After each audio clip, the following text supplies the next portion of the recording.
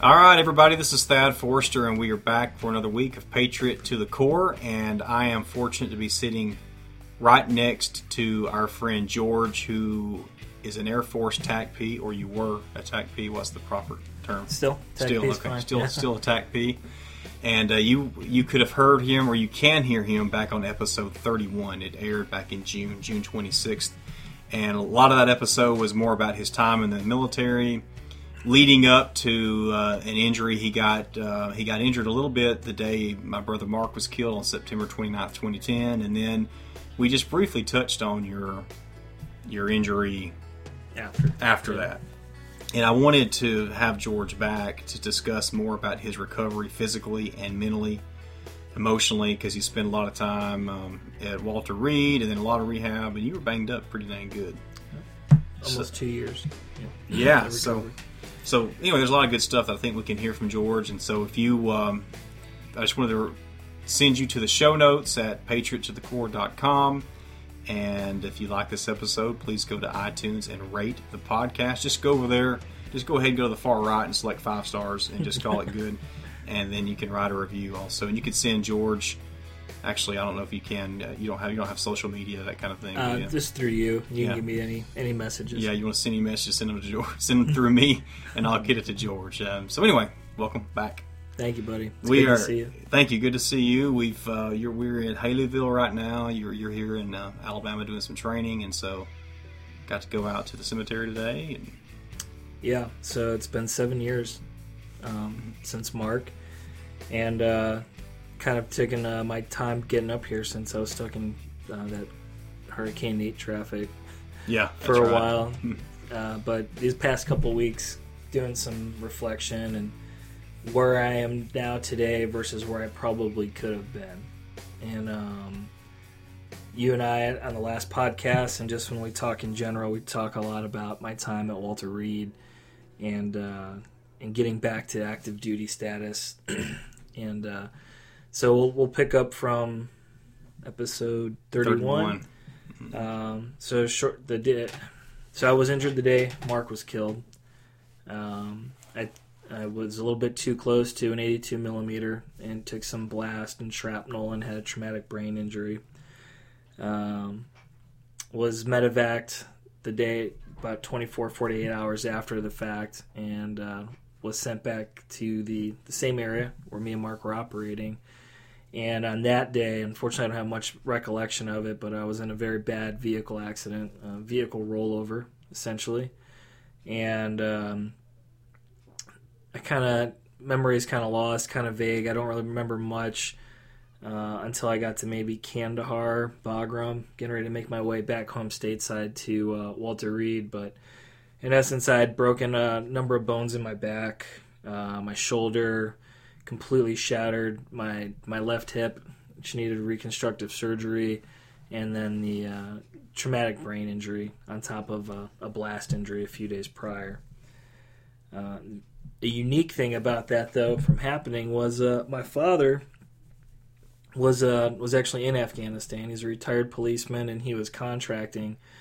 And the commander at the time was able to work it out to where my father actually escorted me all the way to Walter Reed from Afghanistan. He was on the plane with me, which was... I don't remember much. My memory is very fuzzy those first couple of weeks, but... I've seen some photos of it, and those C-17s that bring our wounded home are pretty incredible. It's essentially just a flying hospital, and 2010 was a pretty rough time for the Marines as well. Out in the Helmand, and I was on a plane, probably about 20 other folks on it, That were all injured? All injured. Some people just barely hanging on, trying to get to Germany, to guys like me that were just a bag of broken bones. So we made our way back to Walter Reed, and then that's really where you and I talked quite a bit, and the long journey for me kind of began to recovery. I didn't know much about what my future would look like. I was 10 years in the military at that time. I had planned on doing a career. Now I don't even know. I don't know if I'll be in the military anymore. I don't know if I'll be medically discharged.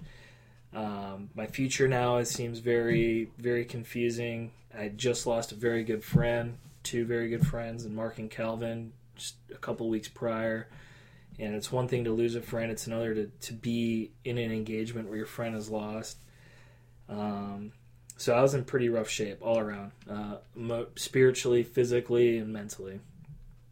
And I bring those points up because I get a chance sometimes to talk to teammates about my view on resiliency and essentially being able to bounce back from adversity. And this was definitely the biggest thing, the most difficult phase of my life that I've ever had to deal with.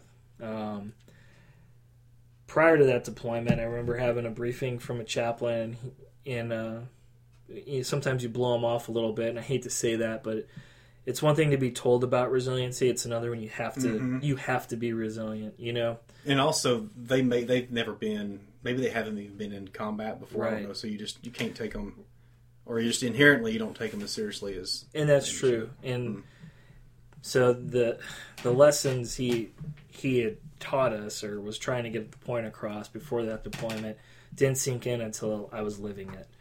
He was talking about your spirituality. It could be religious, it could be your faith, and it could just be your. And for me, I'm just a very outgoing, very optimistic human being. I always see the best in people. That's kind of my spiritual side, if you will. Mental is just your ability to think clearly and make right decisions regardless of emotion. And then your physical attributes are just being healthy and being able to move. And just, when you're in. So what he was saying was when there's an imbalance in one of those, it can have an effect on the other one. So if you have an injury, a physical injury, it could impact your mental state in some aspects because you're struggling with something. It could impact your spiritual state because maybe you're now questioning things about yourself or your belief structure. Well, I now found myself in a situation where all three were completely shattered and almost instantaneously. And you and I had talked before, and the one thing that was interesting about it was I understood my injuries. And what I didn't understand was I understand what I needed to do physically to get better. I didn't understand the things I needed to do to fully heal spiritually and mentally. But at the time of the injury early on, did you know that you were injured spiritually and mentally?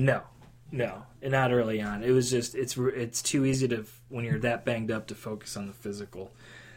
So I was told I was going to basically get some surgery, get a fake hip, get some back surgery, and get all these bones wired together. And I finally got a couple of second opinions, and I wanted to be as not invasive as possible. Finally, I had an orthopedic surgeon who said he could keep all my original parts and just kind of bolt them back together, even though he couldn't guarantee a full recovery. And I told him he said that's my best chance to. All I wanted to do was get back to the squadron, get back to the fight. So that's my best chance to try and do it. But he said it'd be a long road.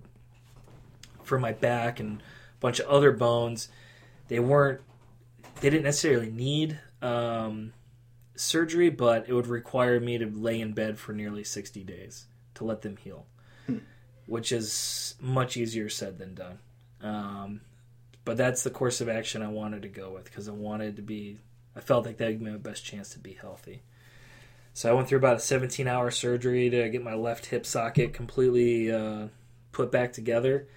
And then the healing process pretty much was me sitting in a hospital bed at Walter Reed for nearly 2 months. Each week I could move a little bit more, but I had to stay pretty much as still as possible to give a lot of my other bones the best chance to heal and heal properly. And that's where I started to lose the mental fight. That's where I started to lose the spiritual fight, stuck in that hospital bed. And the messed up thing is I didn't even know that was happening. So every night when I go to bed and I sleep, I relive September 29th over and over and over again. I didn't talk to anyone about it. And by the way, for the listeners, September 29th was not the day when you were injured. The reason you were in the hospital, it's the day that your teammate and friend teammates Mark and Cal were killed. Yes. Yes. I would. So when I would fall asleep, I would just relive those events over and over again. Mark, essentially, as the senior airman, was my responsibility for that mission, and the guilt, all these things start to compile up, and it turns into this monster, this black hole that you can't. It's hard to describe it, but it takes over, and you don't even know it takes over. And now you're just kind of a shell of what you used to be. So my mental state was not healthy, but I didn't understand that it wasn't healthy because I was focused on broken bones. I just, okay, they're bad dreams, but I'm not addressing the root causes of these things. Were you taking any of that out on your sister who was staying with you or the nurses? Not initially, but as I started to get off a lot of the higher dose pain meds, and when I was moved out of the ward and into like an on-campus living facility for further rehab, there were a lot of outbursts, anger issues that I couldn't control, and I didn't even understand why I was doing it to my sister. And that's a good point. So my sister, she was with me from day one. She was waiting for me at the hospital and stayed by my side every day for 7 months up until I left. And I wouldn't be where I'm at today without her. She is my angel.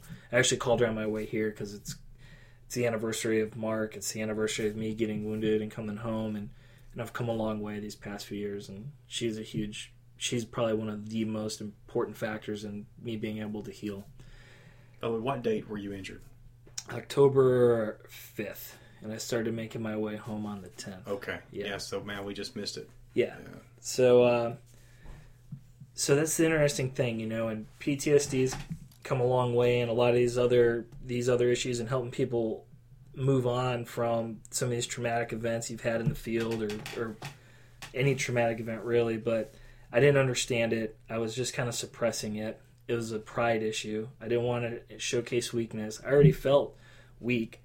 My body was completely broken. I was laying in a bed with tubes in my penis and defecating on myself for 2 months. And that does something also for your mental state when you're a special operator operating at a pretty high capacity, and one of your goals was to try and train for a CrossFit competition when you got home, and now you're stuck in bed and you can't even do the basics for yourself without any help. And I guess you're laying there watching other people clean you up. Yep, all the time. And it's necessary, but at the same time, when you're a proud person, it's devastating. And so that kind of broke into my spiritual side of the house, my spiritual pillar, and I just did not believe in myself. I started to not believe in myself anymore. My self-worth started to go down. And like I said, it's the craziest thing because these things, it happened. It was so traumatic and everything happened so fast that I didn't even have time to prepare or try and react for it. All these things took over. The only thing I could focus on was something that was tangible, which was the injuries, because I could feel it. I knew exactly what it was. I could put my finger on it and point to things. The things going on in my head and in my heart were just, it was a constant storm that I did not know how to handle or deal with, so I chose not to. As I started to get healthier my physical condition started to improve. It didn't really help much either because I wasn't addressing it. I was just still living with these things, and I was just using that anger to somehow drive me to keep doing physical therapy and to keep hitting these milestones because I don't know, maybe I felt like I needed to just get back overseas or do something. It wasn't a positive energy driving me forward for the first few months. It was kind of a negative one, and my progress was pretty slow. And that was continuing to frustrate me as well. I was tired of being in a wheelchair. I was tired of not being able to wash myself when I was able to get out of a hospital bed. And were you doing therapy at this time? Oh yeah, all day. I was doing therapy like an hour or two in the morning, an hour or two in the afternoons. And it was one day at Walter Reed. I was hanging out. And there's a little bar area where you can get a snack or a beer or something like that, and there's always guys down there in their wheelchairs, and it's kind of like a VFW kind of feel. It's actually a lot of fun sometimes, but everyone's battling something, And there was this priest. I wish I could remember his name, but everything's so cloudy from then. But and I only had one interaction with him. He was like an Irish priest, and I remember him sitting down next to me and ordering some whiskey, which I thought was strange because he had his collar on and everything, and he just started talking to me, but not like how I'm used to a priest talking to me. It was just very like that VFW hall. It was very direct, very, hey, what's going on, you know. Somehow he got me to open up about Mark, and we talked in episode 31 how I was raised and how Mark and I have probably some very similar characteristics on how we view service and things of that nature. But he just looked at me, and I'll get a little colorful here for a second, but he goes, man, it sounds like Mark was a really good guy. I was like, he was probably one of the best people I'll ever know. And he goes, what do you think Mark would say if he knew you're being kind of an asshole right now? And I go, I don't think he'd say that word, but he'd probably definitely have a stern talking to me. And he goes, yeah, I think so too. So what do you think you should do tomorrow? And kind of from there, I started to realize that aside from my physical health, the memory I had of Mark was something that I wasn't using properly. Meaning, I had this great man, this great teammate that I had the honor of serving with and witnessing him do some of the most heroic things. And now just the thought of him was driving me into a depressive state where I maybe wouldn't go do physical therapy, or maybe I wouldn't try as hard. I was just showing up.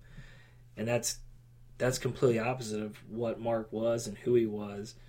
You don't get to be one of the best by not trying or giving up. And for the first time in my life, I found myself quitting at something, and that was killing me.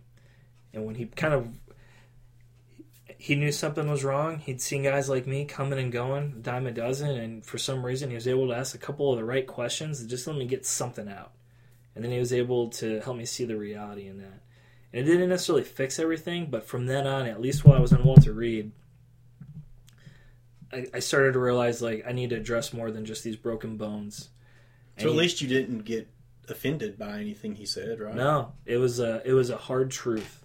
It was reality, and I respond well to that. And so I knew it was more than just broken bones. I knew that there was something else that I was not trained or equipped or just understood how to get better at. I understood the physical piece. I understood what the docs were telling me to get better, but there were things holding me back from fully committing, and it was all in my head. When he told me that, I started to realize that I think about Mark every day, but now I need to use it as a driving factor. If Mark was in my shoes, what would he do? And that's or my sister would I'd ask her to start telling me that, because I didn't want to lose sight of that. And so the last half of my time in Walter Reed, that was like my rallying cry, if you will. Like, what would Mark do today? All right, I need to do that.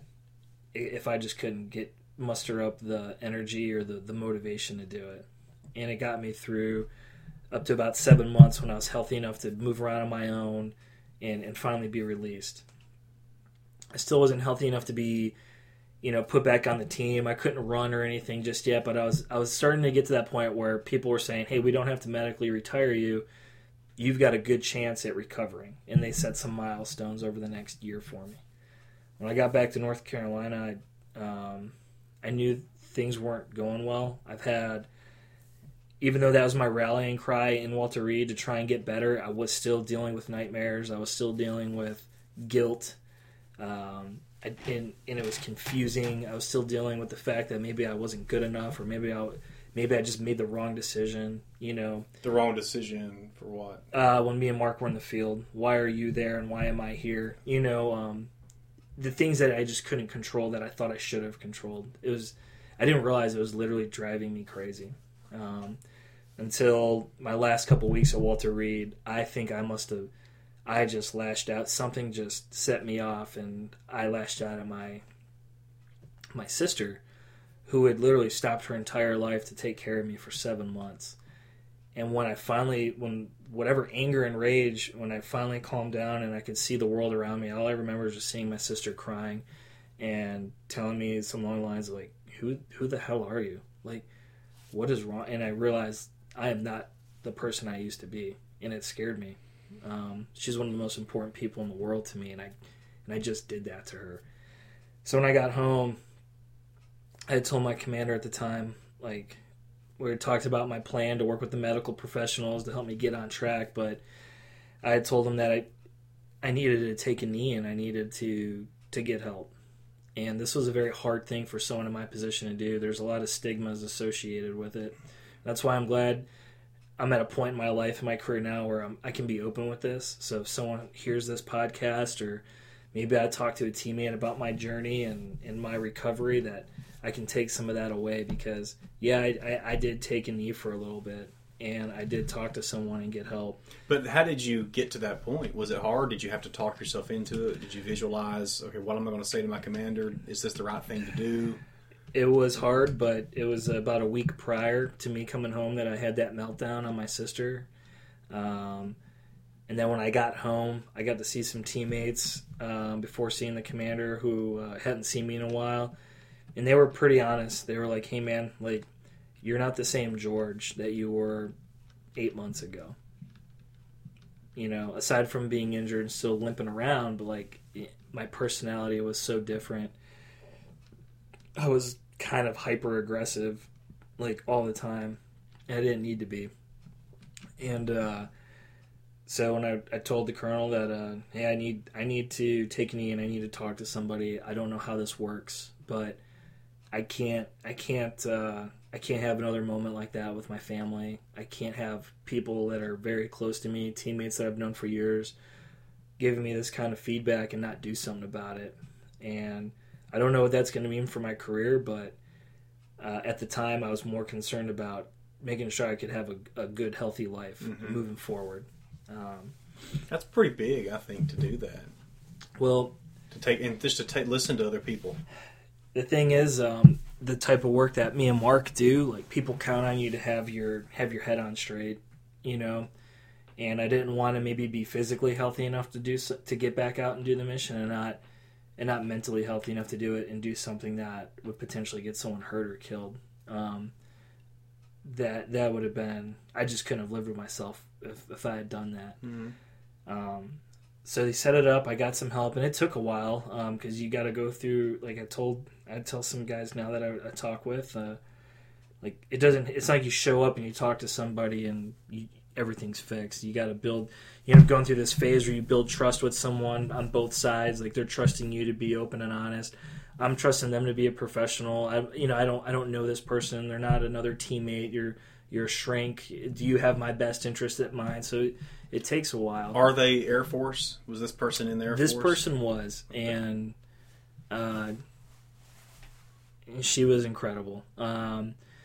She got me to open up. It took some time, weeks, from the initial sit down to when I could start opening up. But I was concerned maybe I had PTSD. I wasn't sure what these things were. But it was survivor's guilt. What I was struggling with was a severe case of survivor's guilt.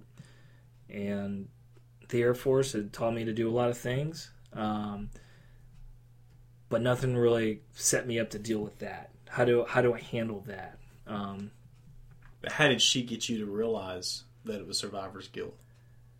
So we started talking about dreams, because at the time I was drinking quite a bit, not because I would necessarily enjoyed drinking a lot, but because I didn't want to dream. When I talk to other guys that have had similar issues or lived through similar situations, that's one of the biggest reasons for substance abuse is you're almost terrified of falling asleep and dreaming, because you don't have any control of what you're going to dream. And so she asked me about that, and that's kind of how it kind of first started. I started telling about the dreams I have and why I don't like them and why I'm trying to avoid them.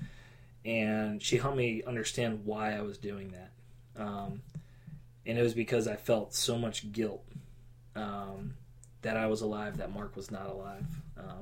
That I'm here right now at your parents' house while we're doing this interview, eating your mom's stew, and Mark is not. I feel guilty now. I just have a better way to understand it and deal with it. so she helped me really understand what that was, and it was still a process, and there were exercises, and this probably went on for maybe at least a good 6 or 7 months. By the time once I started to open up, and when she really helped me understand my thoughts and why I was thinking things the way I was thinking them, and helped give me some tools to, when I do have these, these thoughts, and every once in a while I have these dreams. Almost every year on September 29th, I have this dream.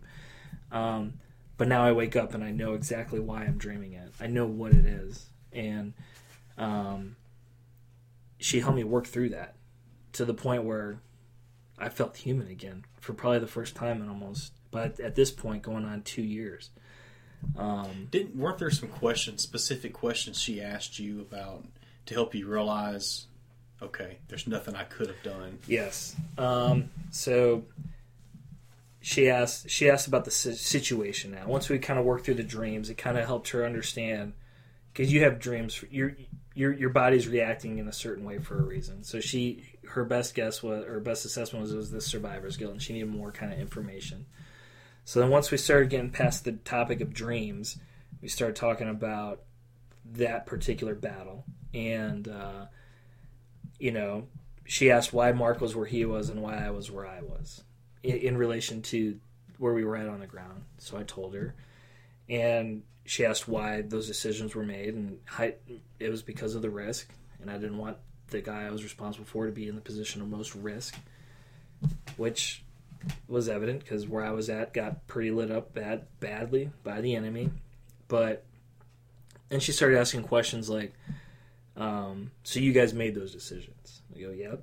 She goes, you guys owned those decisions? Yes. She said, you controlled those decisions? Yes, we controlled them.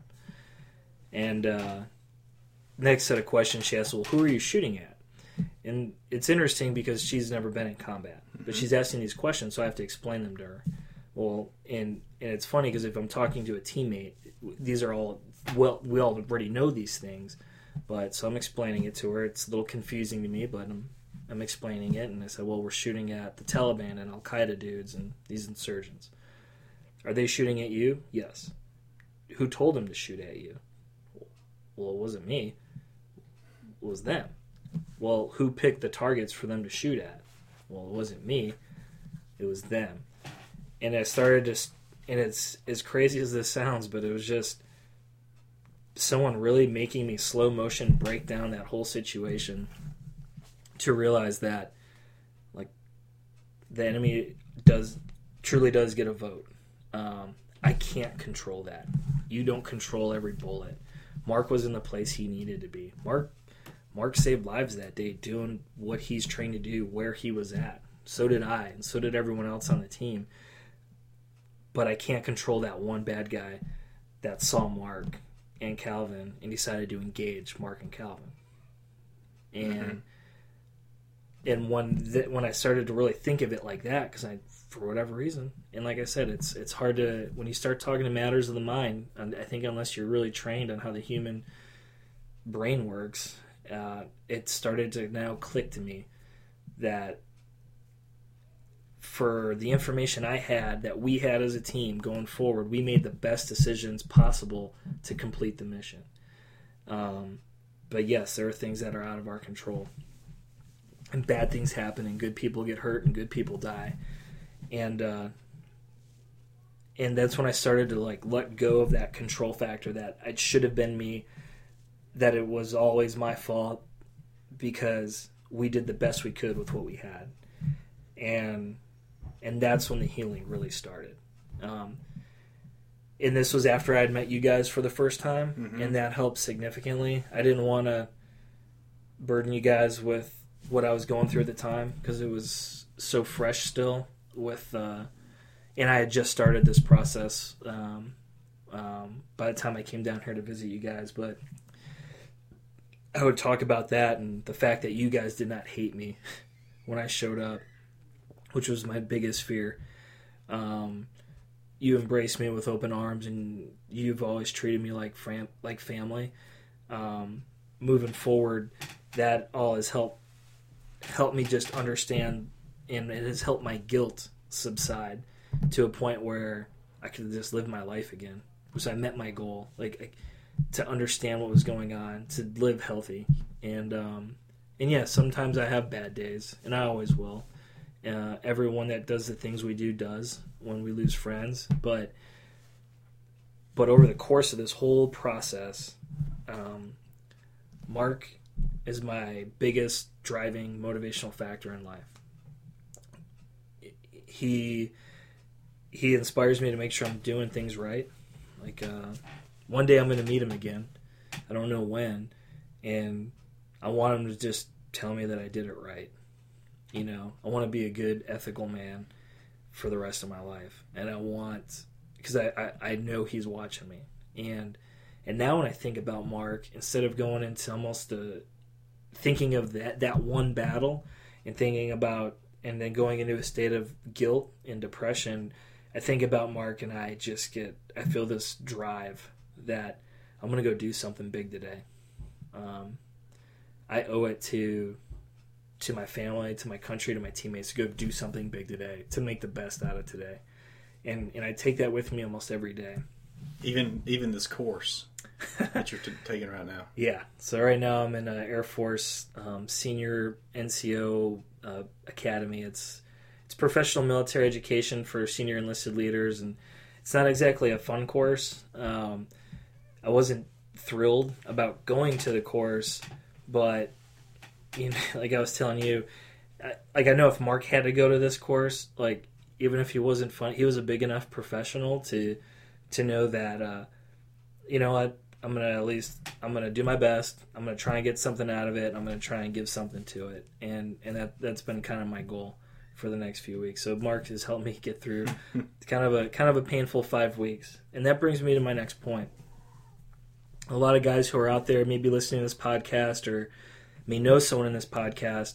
I don't think you can serve in the long war, as you know, it's referred to, as long as we have and lose friends and not have something or have that hidden battle. I think the Department of Veterans Affairs says we lose nearly 21 vets a day. I know in the special, and that's to suicide. And that's to suicide. I'm sorry. And I know in the special ops world, it's kind of hard sometimes, special operations world, to ask for help because you think that's it. If I start to talk to somebody and get some help, I'm going to lose my job. And that's not necessarily the case. I've since I've gotten back and bounced back, I've gotten right back to work. And I'm still in the military, and I feel like I'm stronger now for it. And now as a leader, I think I can start to see these struggles in people because I've lived it, and I've gotten help, and I've gotten through it. And I can help people understand the resources out there and the why behind it's important to maybe take a break and get a little bit of some counseling or something to just help you understand why you're thinking the way you're thinking or why you're dreaming the way you're dreaming. And then there's going to be times where maybe you might have to get out of the military based off of it. And that's why I think it shouldn't be about staying in the armed forces. It should be if you think you're struggling with this, your goal should be, man, don't put your family through hell, don't put your friends through hell, and don't be a casualty from the war here at home. Mm-hmm. I think the big message should be, and that's when I went and decided to talk to my colonel, was whether that I could stay in the military or not, like I couldn't put my family through this. I had to figure this out, and I didn't want to put myself through it anymore. And I think if you turn it more into like a quality of life thing, it makes so much more sense. I was fortunate. I was able to get through these things, get a clean bill of health, and I think and I feel and I believe come back to the force even stronger. Mm-hmm. And now that I'm finding myself to start being in charge of people and supervise people, like I can now that's an asset that I can give to people. I can help people understand what resiliency really is, like how to bounce back from whether it's something I had to do or that road I went down, or it could just be something in your personal life, that is just you can't handle it, and just help people understand that to lean on your teammates, lean on your family, and lean on people willing to help you. And you'll be surprised at how much stronger you are on the outset. So, what would you say about, because you started drinking a lot, what advice do you give people to, I mean, what were the effects of, in that time when you were drinking a lot to keep from having dreams, and then how would you, I guess, counsel people to handle it differently? Well, what I could tell you this is, if you find yourself doing something like that, and like I said, it's the strangest thing, man. When you get that kind of trauma happen that fast, sometimes your ability to rationalize what you're doing. Now that I think about it, now that I look back, I'm like, why on earth did I do that? But at the time, it made sense. I'm going to drink, a few shots of this, a few shots of that, because I know I'll just pass out and I won't dream. I just won't sleep very well. For whatever reason, that made sense, and I felt like that was the way to handle it, and it wasn't. So I would say, if you're listening to this podcast and you are that person, that now it's time to take that healthy look in the mirror and say, hey, I need to go figure this out, because you can get to a point in your life where you can can get to where these things can no longer be demons, and they can be inspirational events. Mm-hmm. I now think of September 29th, and sometimes I get sad, and when I do get sad, I just remember the courage that was displayed that day, that I was fortunate enough to witness. And then that's what makes me not sad about September 29th, but proud to have been a part of that, if that makes sense. Yeah. I am proud to have served with your brother, and I miss him terribly, and the world's a worse place without him. But no longer do I think of that and think I need to just drink to forget it, because what a horrible sin it would be for me to forget what I saw that day.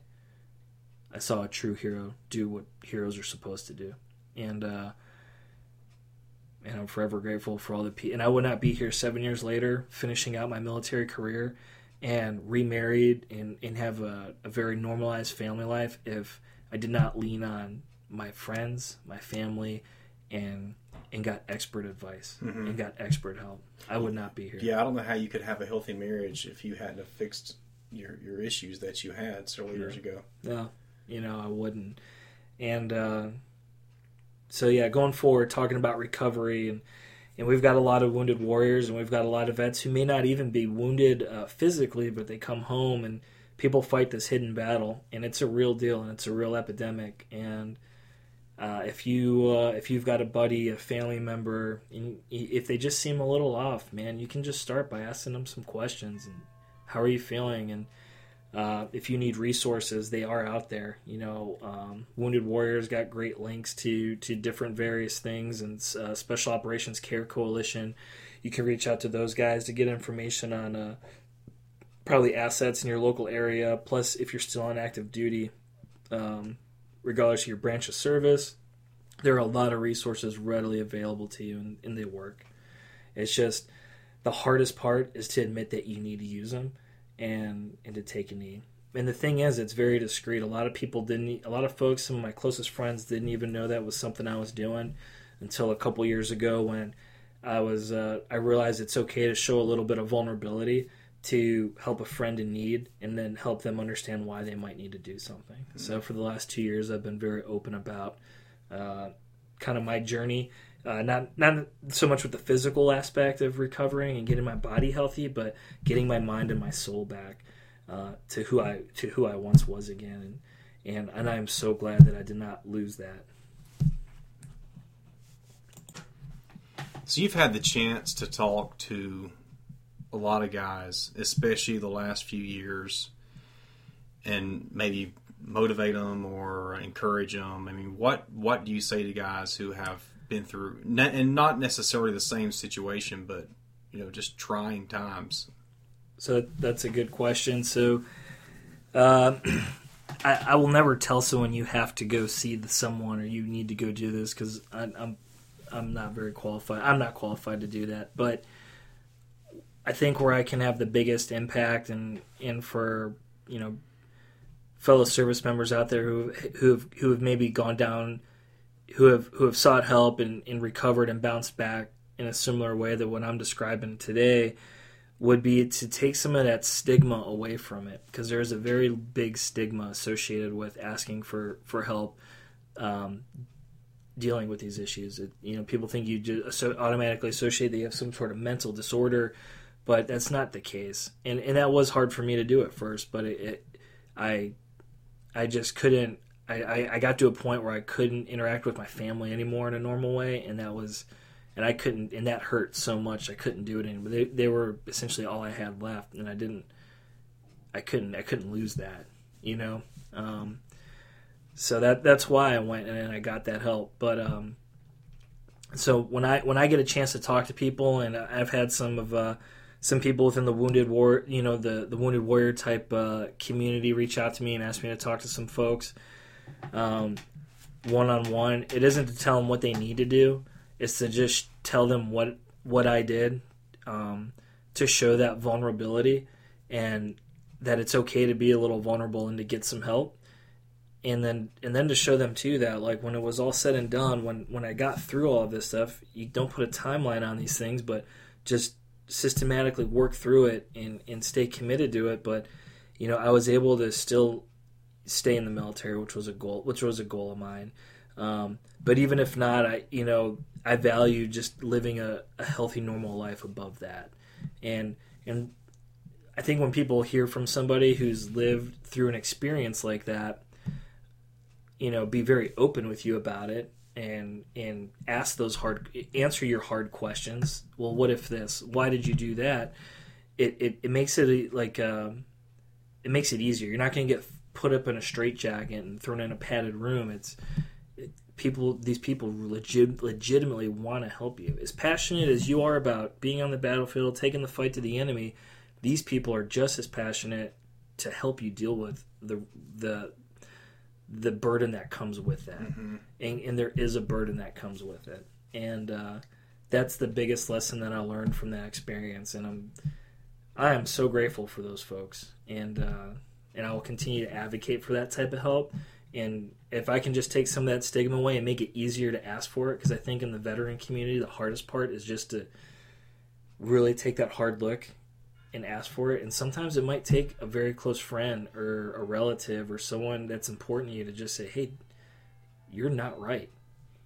That very, very direct, constructive feedback. Like, I think a lot of people can respond to that. It's almost like an intervention if you think about it. And seeing how I was talking to people and pushing people out and pushing people aside, like, that's not who I am. Something took over. I didn't know what, and now I do. And I'm living a very healthy, fulfilled life now. And like I said, the biggest thing is things that guys view, call them our demons. Sometimes I've heard them referred to as demons. Like, that's the worst thing to think is, your buddies that you were with when you lost them are now your demons. They should be your saints. They should be your angels. And it isn't always the easiest thing to work through that guilt or whatever it is that is now associating that person with bad habits to then turn them into a driving force. And it's possible you can do it. But you just got to take those first steps, What advice do you give to, Gold Star families? I know you haven't been in their situation, but just being on the side that you're on, like, because you've talked to us and talked to my mom. I mean, what do you think is most important to share? Well, I think for our Gold Star families, I think one of the things that we help with, I didn't know Mark from Alabama. I knew Mark the Warrior, right? You knew Mark, but you didn't know Mark the Warrior like I did. Does that make sense? Yep. So I think in a way, like, when you talk to folks that serve with your fallen hero, they can kind of take a lot of that mystery away, if that makes we can. I think a way I think me and some of the other guys that have come through here that have served with Mark that were with him out at that location can really, like, fill those gaps on who he was as a warrior. Because you don't act like you do in Afghanistan when you're at home, hanging out with family, going to church, going to barbecue. You know what I mean? Like, so you can kind of take a lot of that what if away. I think it's much harder for a family member to go down through that loss than dealing with losing a brother, just because I knew Mark for a handful of months. You guys knew him since he was a baby. He's your blood. He's your son. He's your brother. I think the best thing we can do is just maybe, I like to hope when I do get a chance to come see you guys, or you see some of Mark's other teammates when they pass through, that it's a piece of Mark's warrior spirit that you guys, that gets to kind of be rekindled and you guys get to enjoy for a little bit. But I would imagine, like, at some point you can take loss, and I think you can find a way. And once again, I would even advocate the same thing. Like, talk to people that can help you deal with grief. To find, how do you turn that memory, I would say, into something painful, into something inspirational. I see it in you.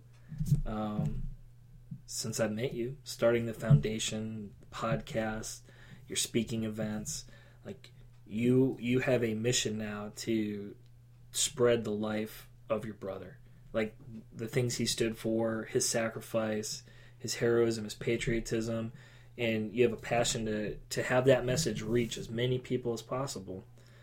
And sometimes I'm sure it's painful, and I know it's hard. I know this is a tough week for the Forrester family, and I know it's going to be that way forever.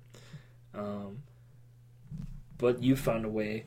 I don't know what you've done, but you found a way to take that loss and turn it into something good. How many kids have gotten help with college because of the foundation? Oh, yeah, it's a lot. It's over 20. You know what I mean? That doesn't happen if you just stay in your own, if you're in your own echo chamber of sadness. You know what I mean? Mm-hmm. It doesn't happen. Kids don't get to go to school. Kids don't get to learn about who Mark Forrester was and why Mark Forrester's helping them go to college. Does that make sense? Mm-hmm. Yeah. There's a way to do it. I think it's a longer road for a family. It could be, and everyone's going to be different. I honestly think it is. If you're struggling to get there, reach out and find something to help, someone to help you get there. Whether it's through your church, maybe a counselor or something to help you. You know, I would goofingly, when I started to feel better about everything, refer to the doc helping me as my spirit walker, just helping me walk around my own brain, you know, someone to help you understand why you're feeling certain things, because there's reasons for it. Yeah. There really is. And I can't give those to you. You probably couldn't give them to me, but there are people out there that can, and I think there's no shame in asking for help. And I think when you can get to a point where you can take a loss of someone that was close to you, and even though it'll always be painful, but turn it into something inspirational, then you've accomplished something very good for yourself and others around you. And what better way to memorialize that person, you know, yeah, than to have the message of who they were as a human being in their life, like, inspire and impact somebody else. Like, there's no better way for. How many people now are so inspired by Mark, they've never even knew who he was. Yeah, we hear the stories all the time. Where I'm at this academy, I got to do memorial push-ups last week, and I got to share Mark's story a little bit with some people in the military who've never heard of Mark. And, you know, I think maybe like 20 people or so up to now bought his book, you know, over the last couple of weeks, and asked me, you know, pull me aside and ask me questions about him. And like that right there, that's how you turn a loss into an inspiration, you know. Because when you read Mark's book, you just realize what a ethical, honest, great human being he was. And then you learn about him as a warrior and the things he did on the battlefield, and it's like, it makes you, and now we don't have him anymore. So who's going to fill those shoes? You know, I almost challenge people to read Mark's book and try and live the type of life he lived. You know, not saying you need to go to war, but the parts of the book that are about service to his family, his community, and others, and his faith, like, you know, and that's where I think Gold Star families could get to. I just don't know how every Gold Star family gets there. You know, well, one thing important about the book too is, you know, yeah, you knew Mark one way, I knew him another way. I had no clue what it was like downrange, and my mission ever since he was killed was to find out everything I could about it. about his time in the military, especially his time while he was deployed. So in the book, those who read it will know that it's not my words saying Mark did this and Mark was a bad A here and he kicked some butt here. It's other people's words, that yours and others that were deployed with him, because it wasn't my place to say what he did there. I wasn't there. Right. When there's plenty of people living that could say those words. Yep. And and everyone deals with loss, and that's one thing I learned from this. Everyone deals with trauma in different ways. But I would say if I could tell anyone dealing with any kind of loss, it'd be to try and make it a goal. How do you turn this hurt, this loss, this utter devastation into something inspirational? The journey to get there might be different. The route you take could be different. But I think if you start to think, if you make that a goal, you can probably start working towards things more positively than down a negative path. Mm-hmm. And that'd be my biggest piece of advice. I mean, that's just my opinion. Also, I'm not a medical professional at all, but that'd be it. Well, what else, George? Anything else in closing? No, thank you for having me.